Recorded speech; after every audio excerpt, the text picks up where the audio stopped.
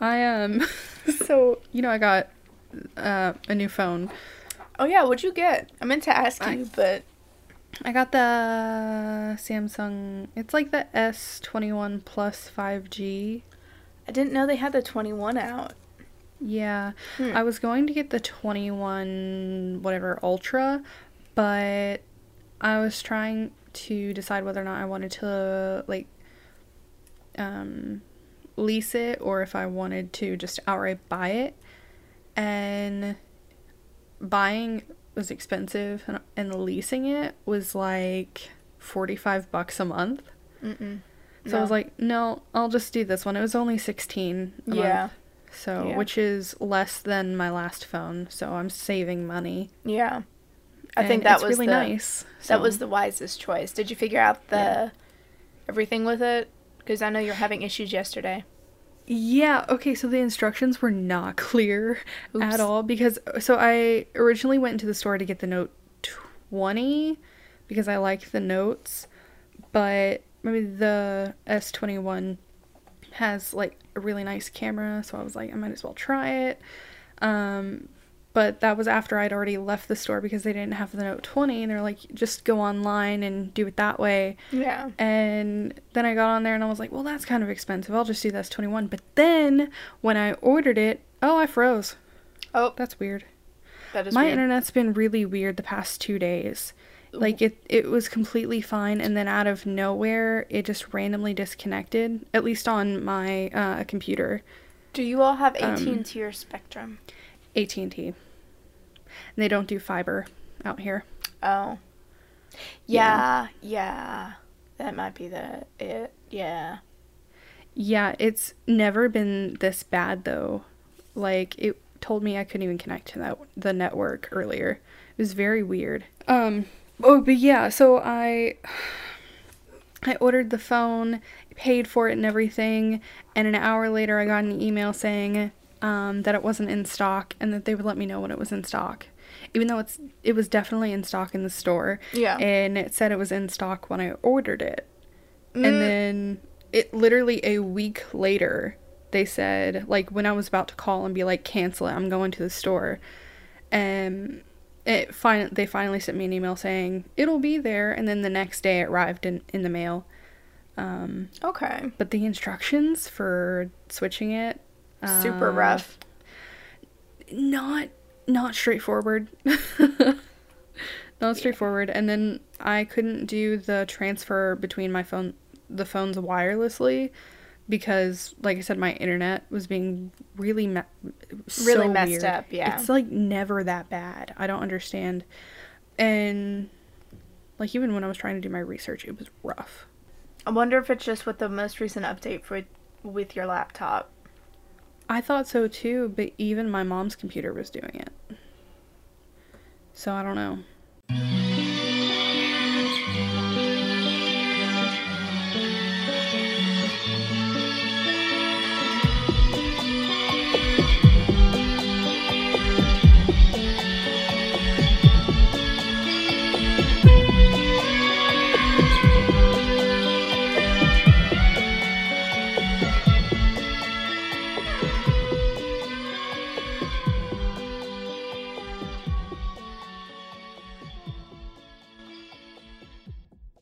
It's been a week. The past week was just like so rough, and like it wasn't even rough, it was just rough. Yeah, and on top of that, there was the Derek Chauvin trial, and he was convicted, which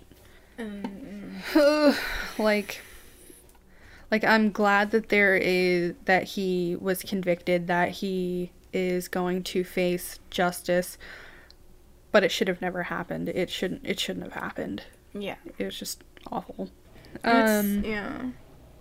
And like I keep feeling like kind of burnt out from like the onslaught of information about it, but at the same time I'm kind of like that must be how like Black people and people of color in general probably feel all the time. Yeah. Too, and worse because they're actually the hands of that sort of violence. And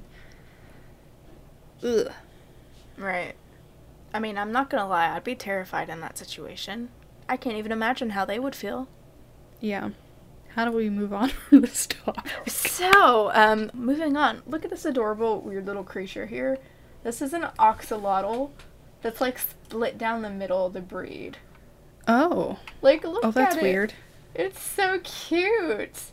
I love it. Did you know there's a type of slug that can cut off its own head? Well, technically its body. No. And then it Hold regrows on. its body.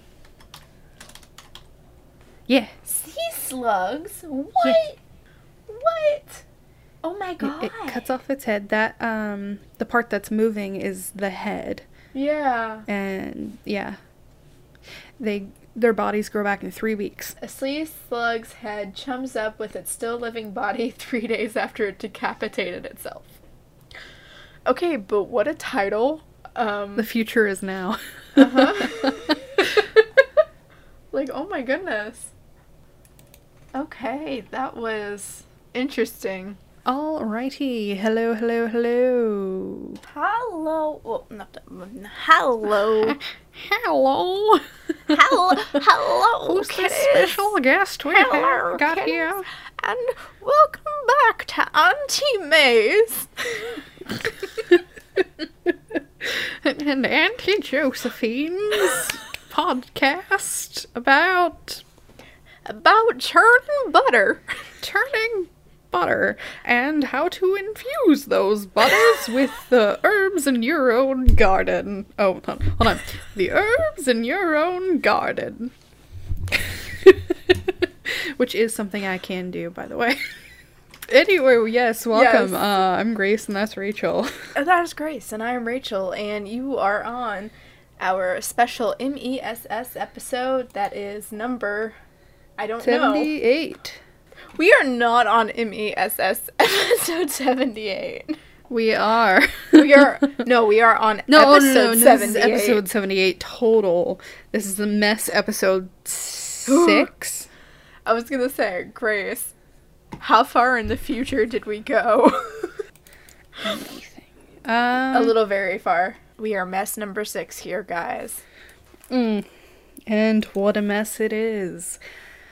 Been an interesting one, that's for sure. Okay.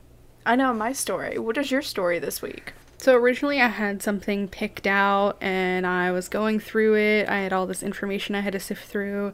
And then I realized it would probably be like a long thing. There was so much information to go through. And I went to bed the day before we were originally supposed to record. And I had not finished before I went to bed. So I fell asleep and I had a dream that I needed to change it. And then I did change it. Good reason. I woke up and I changed it. So today I will be talking about the puka. The puka? The puka. Puka. Like, Yes. like the movie Puka? I don't know. There was some, so my sources are Wikipedia, emeraldisle.ie, irishcentral.com, atlasobscura.com, euroirish.com, connollycove.com, and theirishroadtrip.com. It's a Irish creature in Celtic folklore. Folkloric puka means like goblin, sprite, or ghost. Okay, so sort of kind of similar. Because I looked at pictures. Yes, that weird cat What's- thing, the first thing that you popped up. Funny. Is you saw that TikTok. No. Oh. When I was looking for my story, this popped up. What? Yeah. It did, and I was like, oh, this is a cute little critter. Well, I'm glad we didn't accidentally do the same thing. That would have been, oh my god, how funny would that be? This is why we normally put our stuff on the list. On the list, Yep. Mm-hmm. Well, so, like I said, the puka is primarily a creature of Celtic folklore and fairy tales of Ireland. Similar fairy entity appears in the mythology of Scotland, Wales, Cornwall, and a couple other places. They're considered to be bringers of both good and bad fortune. They could help or hinder. The origin of the name, there isn't a total, known origin, but it may have come from the Old Norse term puk or puki, which refers to a nature spirit. Usage of the term in Ireland might predate the arrival of Norse settlers, although you can't really deny the similarities. In Germanic languages, it later became like pook or puck. Yeah. Puck. And the name of the puka may also have come from the Irish word pock, meaning a male goat, which is a form that the creature is often said to take. Okay, So that is an interesting tidbit. according to legend, the puka is a shapeshifter capable of assuming a variety of forms. It'll most commonly take the form of a horse, cat, dog, rabbit, raven, fox, wolf, goat, or goblin. The puka can also take on the form of a human, sometimes a young man or potentially a gorgeous woman, but in a human form it'll still have like animal-like features like ears or a tail. I mean, like animal ears or a tail. I'm sorry, I'm trying to process what you said before. Animal ears or a tail. Because So, you like- said it like you meant something else, but then you didn't. And then you were like, but no, like animal ears. Well, no, and a because I was tail. thinking like humans have ears. Oh, okay. Ears and a tail. But it Okay. would have like animal Okay. ears. What? You mean these aren't animal ears? Ugh. Well, you were technically correct. We are all animals. No matter what form the puka takes, the fur is almost always dark, with occasional stories having it be white fur. One of the most common shapes the puka will take is that of a sleek black horse, namely a colt, with a flowing mane, and throughout most of the stories, they'll always have like bright golden or reddish eyes.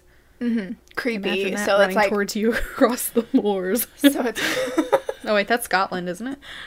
Are there Moors in I think Ireland? there's Moors in Ireland. Hold on. Irish Moors. Yep, Okay, they okay, are a okay. thing. The Cliff of Moher, Moors and Others. Irish Moor. Irish Moor. Okay. Irish Moor. Irish Moor. It's beautiful, by the way. Depending on what area you're in, a puka can be malevolent or benevolent. An account collected from a boy living near Killarney mentions that older people used to say that there were a lot of them a long time ago. They were wicked-minded, black-looking, bad things that would come in the form of wild colts with chains hanging from them that could harm unwary travelers.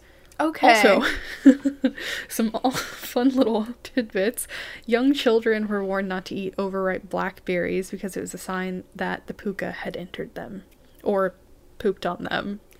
Okay, Or that spit makes on a them. little bit more sense. I was like, that the puka had entered them? Yeah, I'm assuming the blackberries had Berries. Okay. Yeah.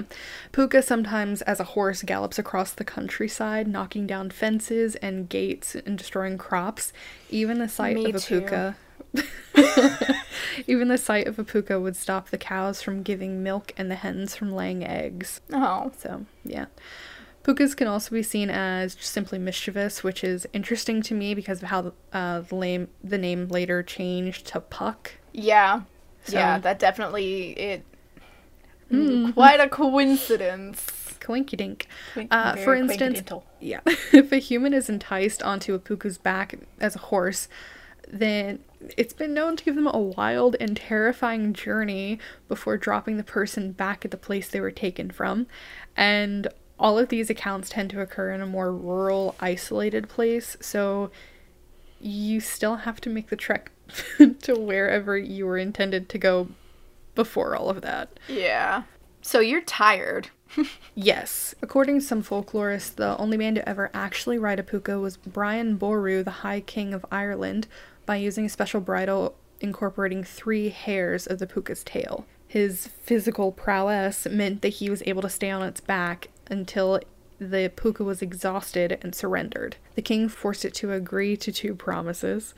First, that it no longer tormented Christian people and ruined their property. Yeah. And second, that it would never again attack an Irishman except those who were drunk or were abroad with evil intent. Yeah. There's some Irish tales about how you might be able to protect yourself from a puka, mainly in that horse form. It said that a rider might be able to take control of the puka by wearing sharp spurs and using them to steer the creature if you're already on its back. Okay. A popular legend describes a young boy who had been the target of the creature. A farmer asked him what had kept him out so late, and when he told the farmer about the puka, the farmer gave him spurs, telling him to use them if he was once again enticed to ride the creature. It came back, and when it did, he used the spurs and the puka threw the boy from its back. Oh. Within a week, the puka tried again, and when the creature saw that he still had spurs, the creature avoided him. I mean... In the stories, like, the spurs are usually referred to as sharp things by the puka in tales, which some people think to stem from the belief, like, that it was, like, cold iron, because it has the ability to ward off, like, supernatural or fairies. There's also the theory that it wasn't iron, but silver, which fairies are also thought to be vulnerable to. I love fairy theories. Yes. Some say a puka convinces drunk people to ride it only, and that it gallops around all night, drops the person back where they were picked up, like I said before. But this person already drunk is also under the spell of the puka and has no recollection of what happened. And Darn. that's why some people who have gotten very drunk and have no memory of the night before, that's what happened to them. Darn. Other legends talk about how the pukas were helpful to farmers, and in some stories the puka has the power of human speech and is known for giving advice and leading people from harm. In one tale, the farmer's son noticed the invisible presence of a puka brushing by and called out to him, offering him a coat. The puka appeared to the farmer's son as a young bull and told him to come to the old mill at night. And every night after that, the puka came secretly and performed all of the work of milling the sacks of corn into flour. Well, that was nice of the puka, but I'm concerned as to what the farmer has to pay. That's the thing, though. So the farmer's son tried to catch a peek of the puka, and the first time he fell asleep.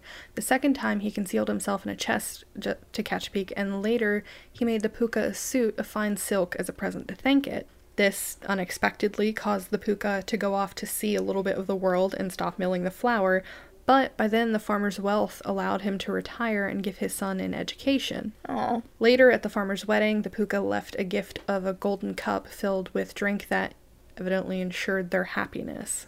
So they can be nice.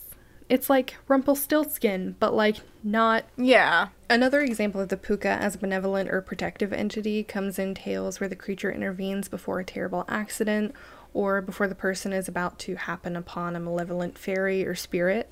In several of the regional variations of the stories where the puka is acting as a guardian, the puka actually identifies itself to the human, which is really different. Yeah. Because, like, it's such a huge contrast to the lore of, like, many other, like, fairy legends. Type. Yeah. Yeah. Primarily fairies, who guard their identities or names from humans because names have power. There are stories of some pukas being bloodthirsty and vampire-like creatures, and some even say that some are man-eating, hunting down, killing, and eating their victims, but I couldn't find a lot of those stories.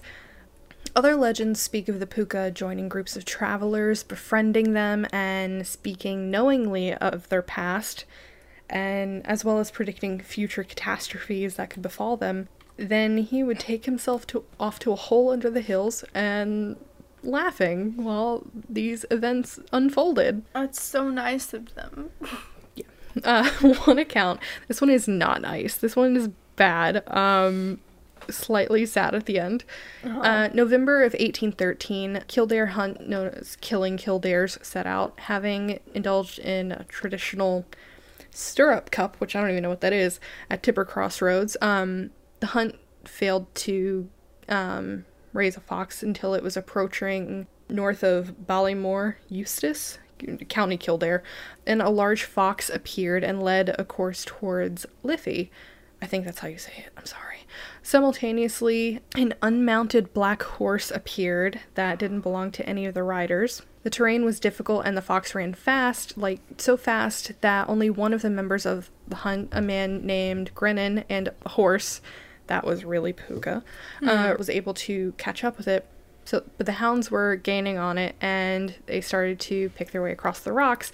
Seeing danger, Grennan attempted to stop the hounds, but Puka was ahead of them and tempted them onward.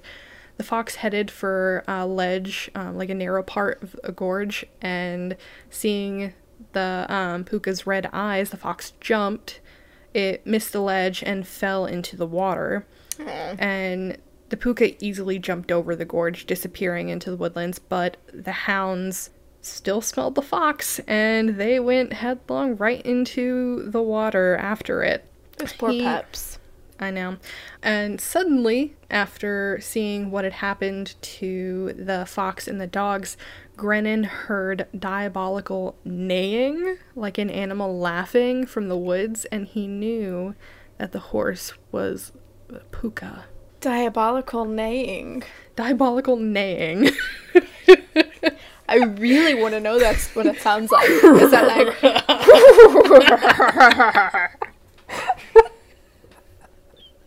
Diabolical neighing. Diabolical neighing. More recent encounters with pukas involve mysterious conversations. It's important to realize that, like, during a conversation with a puka, you might lose track of time. Like, you won't even realize how long it's been when you're having a conversation. It can last hours, and then it'll suddenly be over. Like, they'll just leave, be gone, without saying goodbye. And how rude. Suddenly it'll be hours later, and you won't even have an idea if what you just experienced was real. Yeah.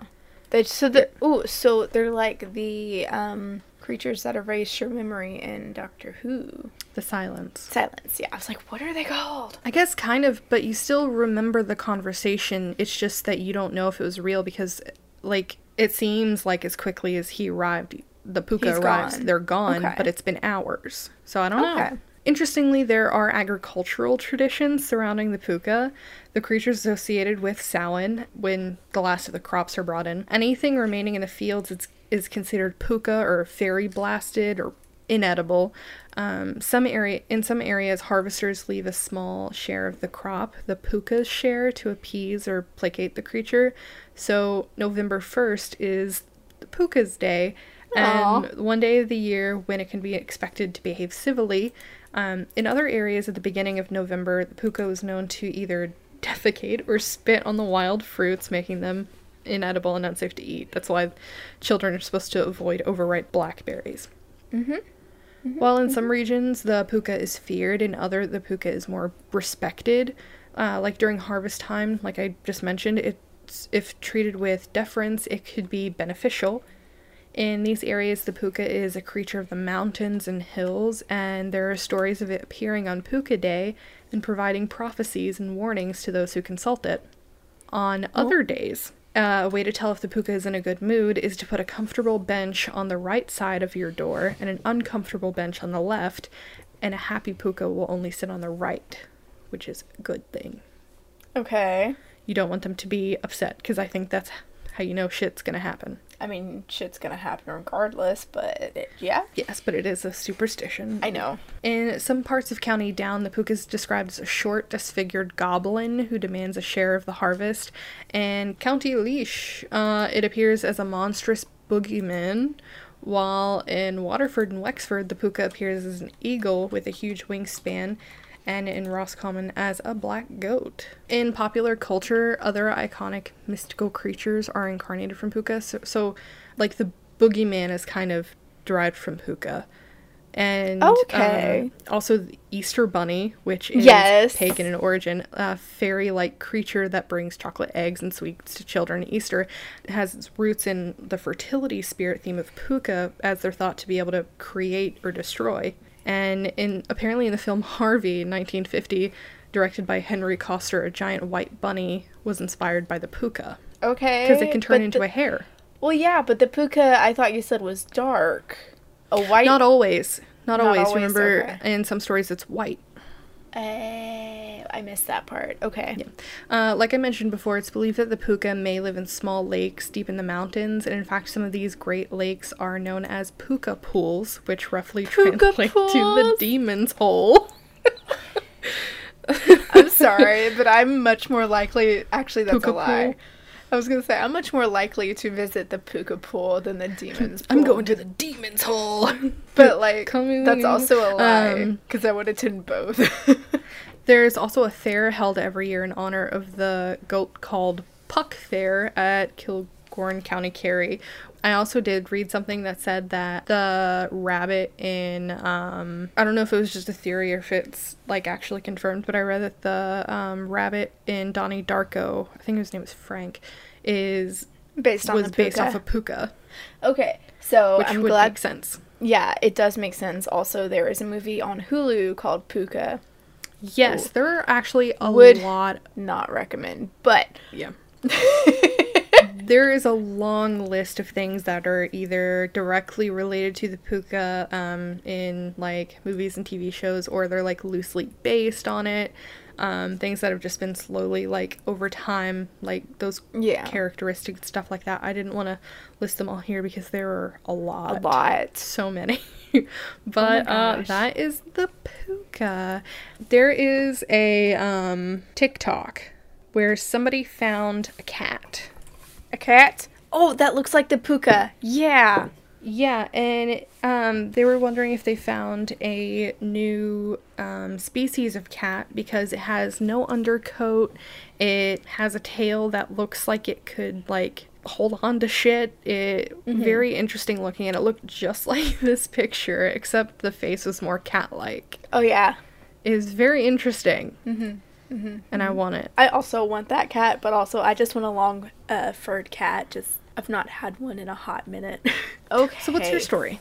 My story this week is actually kind of similar to yours, but more so in the fact that it has really become popular in popular culture. Okay. I did tell you my story is about the Golem, a wonderful Jewish legend.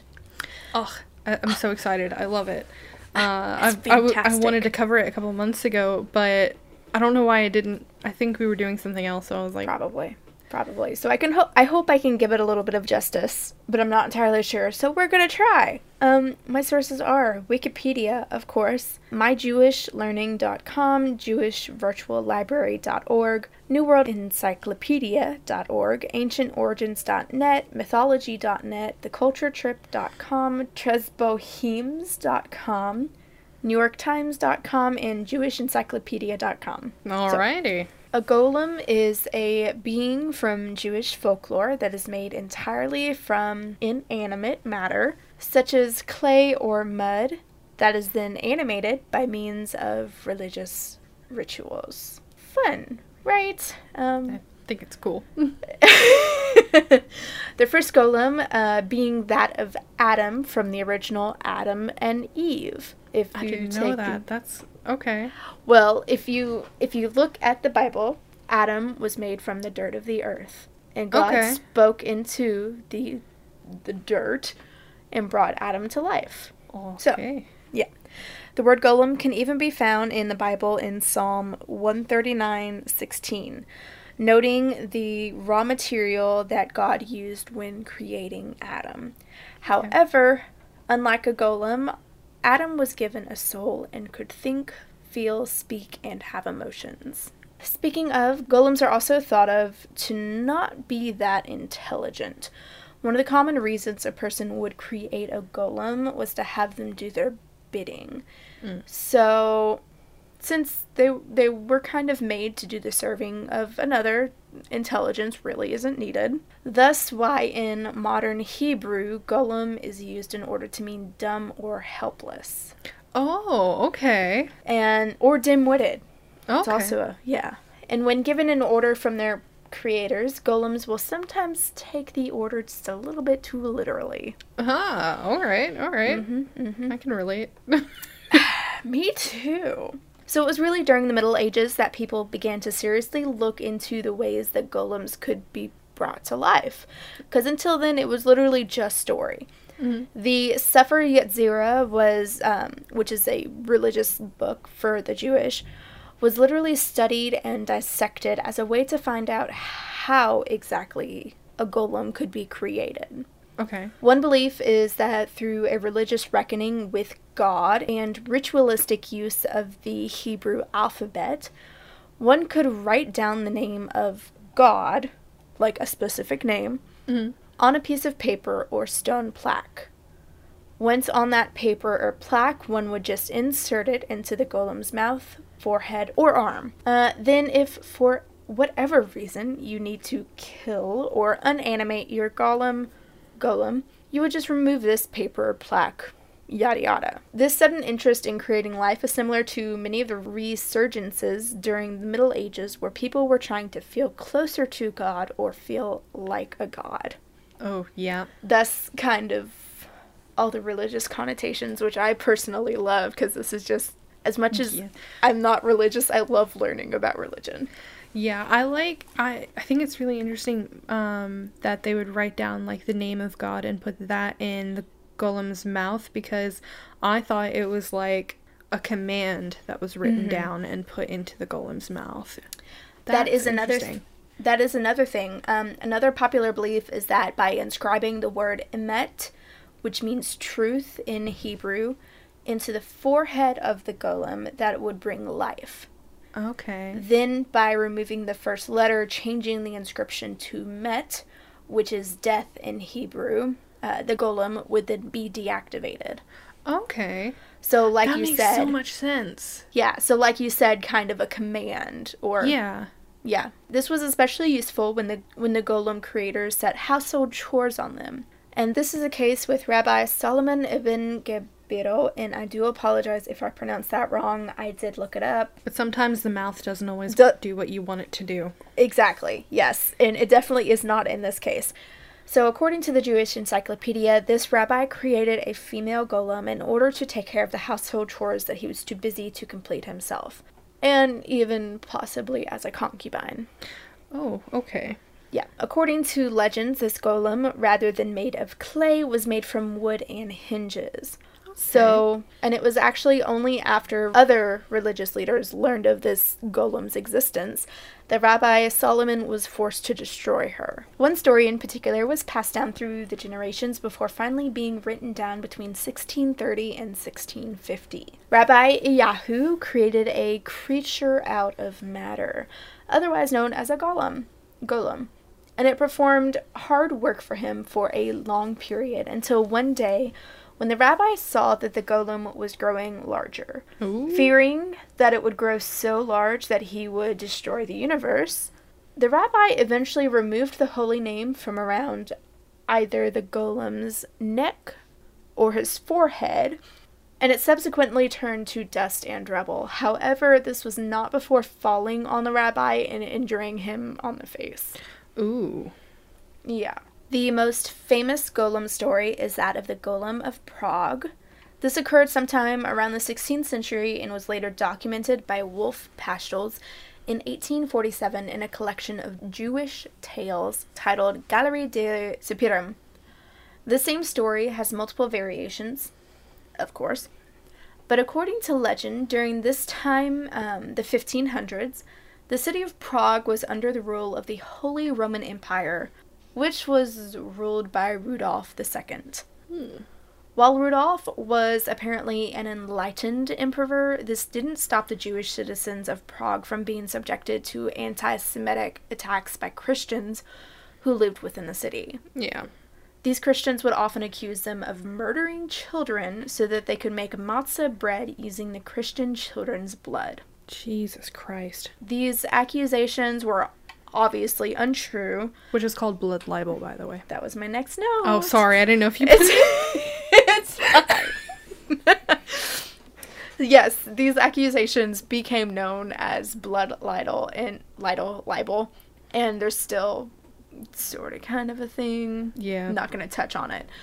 Some of these Christian prosecutors were even known to sneak into the Jewish ghettos and leave the body of a deceased child on the street in order to further give lead to this narrative. Oh my God. Rabbi Lowe is a great guy, for one. He always looked out for his people and tried to do what was best for them. So, seeing all of this unfolding before him in his city, he prayed to God for a vision to tell him how to go about stopping these very, very false accusations. And God responded to him, telling him to make a human image of clay.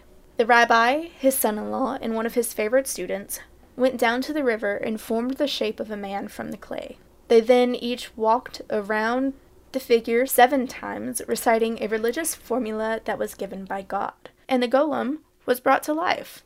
According to the story, the golem appeared to be a man in his 30s, whom the rabbi clothed and proceeded to name Joseph. Joseph the Golem. With the help of a talisman, Joseph became invisible and was sent out to stop anyone who was carrying large parcels. Whenever a person was found with the intent of dropping the body of a dead child, Joseph would tie the person up and carry them and the child's corpse to the authorities. Oh, wow. Once the blood libel was declared groundless and the persecutions against the Jewish people was forbidden, Rabbi Lowe then removed from Joseph the Golem its gift of life by walking around the figure 7 times backwards and saying the same words spoken to give the gift of life, only this time in reverse.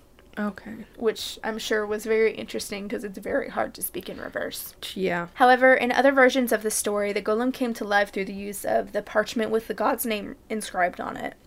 Eventually, the golem became uncontrollable and wreaked havoc on the entire city, attacking anyone and everyone, including the people that he was tasked to protect. Oh. In this version of the story, Rabbi Lowe saw the destruction left in the golem's path, and he was forced to remove the parchment from the golem's mouth and reduce the creature to rubble. The remains of the golem were then stored in the nearby Prague synagogue, which is the oldest synagogue in Prague, where it remains to this day. In another story, a rabbi had once presented to his teacher, the Vilna Gaon, 10 different versions of a specific passage from the Sefer Yetzirah and asked the Gaon to determine which text was correct. And the reason that Vilna Gaon is important is because he is known as the pious genius from Vilnius. So he's a genius from Vilnius. Yes. We've been there. He's a genius. And has been for a while. Anyway, the Gaon immediately identified one of the texts as the correct rendition, then proceeded to inform the young rabbi that he had once began the process to create a golem when he was a child in order to protect Jerusalem from evil when he was only 13. Oh, wow. Like, Vilna Gaon was 13 years old and trying to create a golem.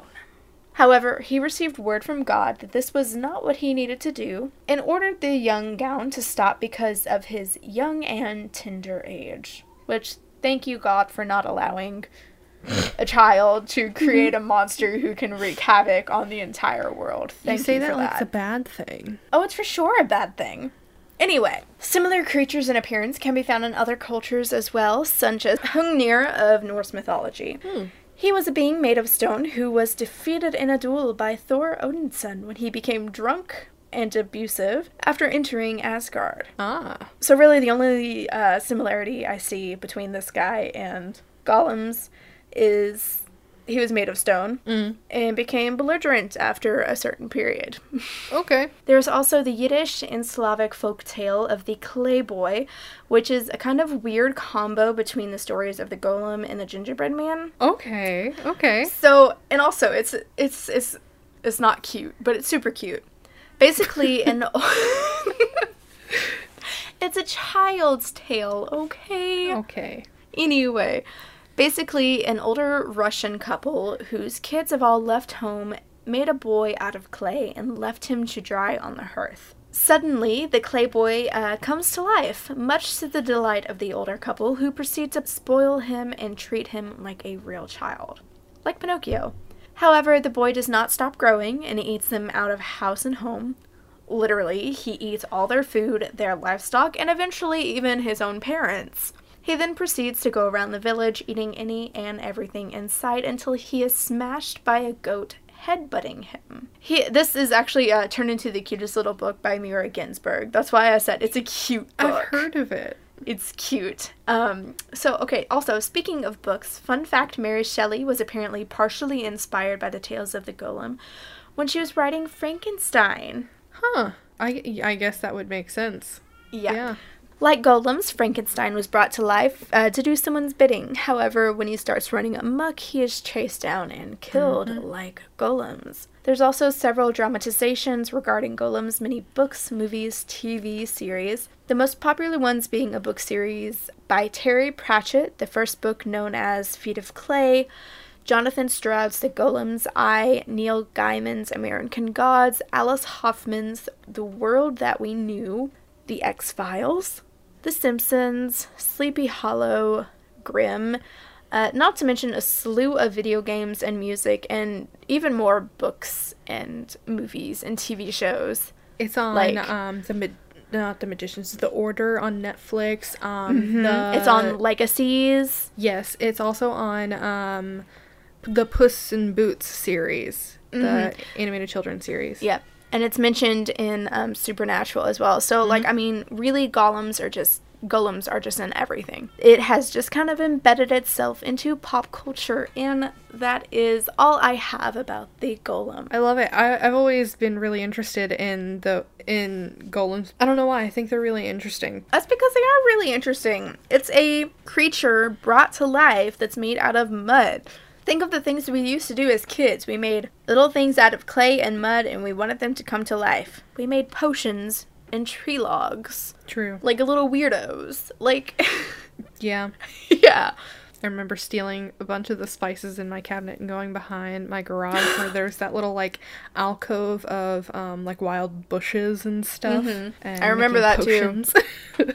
Alrighty. Thank you all so much for listening. If you enjoyed that, if you didn't, you know the drill. You can follow us on Instagram, Facebook, and YouTube at Myths and Misfortunes. Ignore my screaming cat. Or Twitter at Miss Misfortune, or you can search for us using our full name. Miss Misfortunes will pop up. Also, please, please, please send us an email to mythsandmisfortunes@gmail.com. We would really like to do another listeners episode, so we really look forward to reading your all's emails. Yeah, I really like that. Yes, also please check out our website, mythsandmisfortunes.com. Our theme music was composed by McKean Fulbright, and our art was created by Heather Marie Atkins. Their websites can be found in the description below. And don't forget to rate, review, subscribe, anywhere. Everywhere. All places. Alrighty. In your dreams. I don't know. Send it through the cloud. All hail the glow cloud. All hail the go cloud. Alright, thank you. Thank you. Bye. Bye-bye.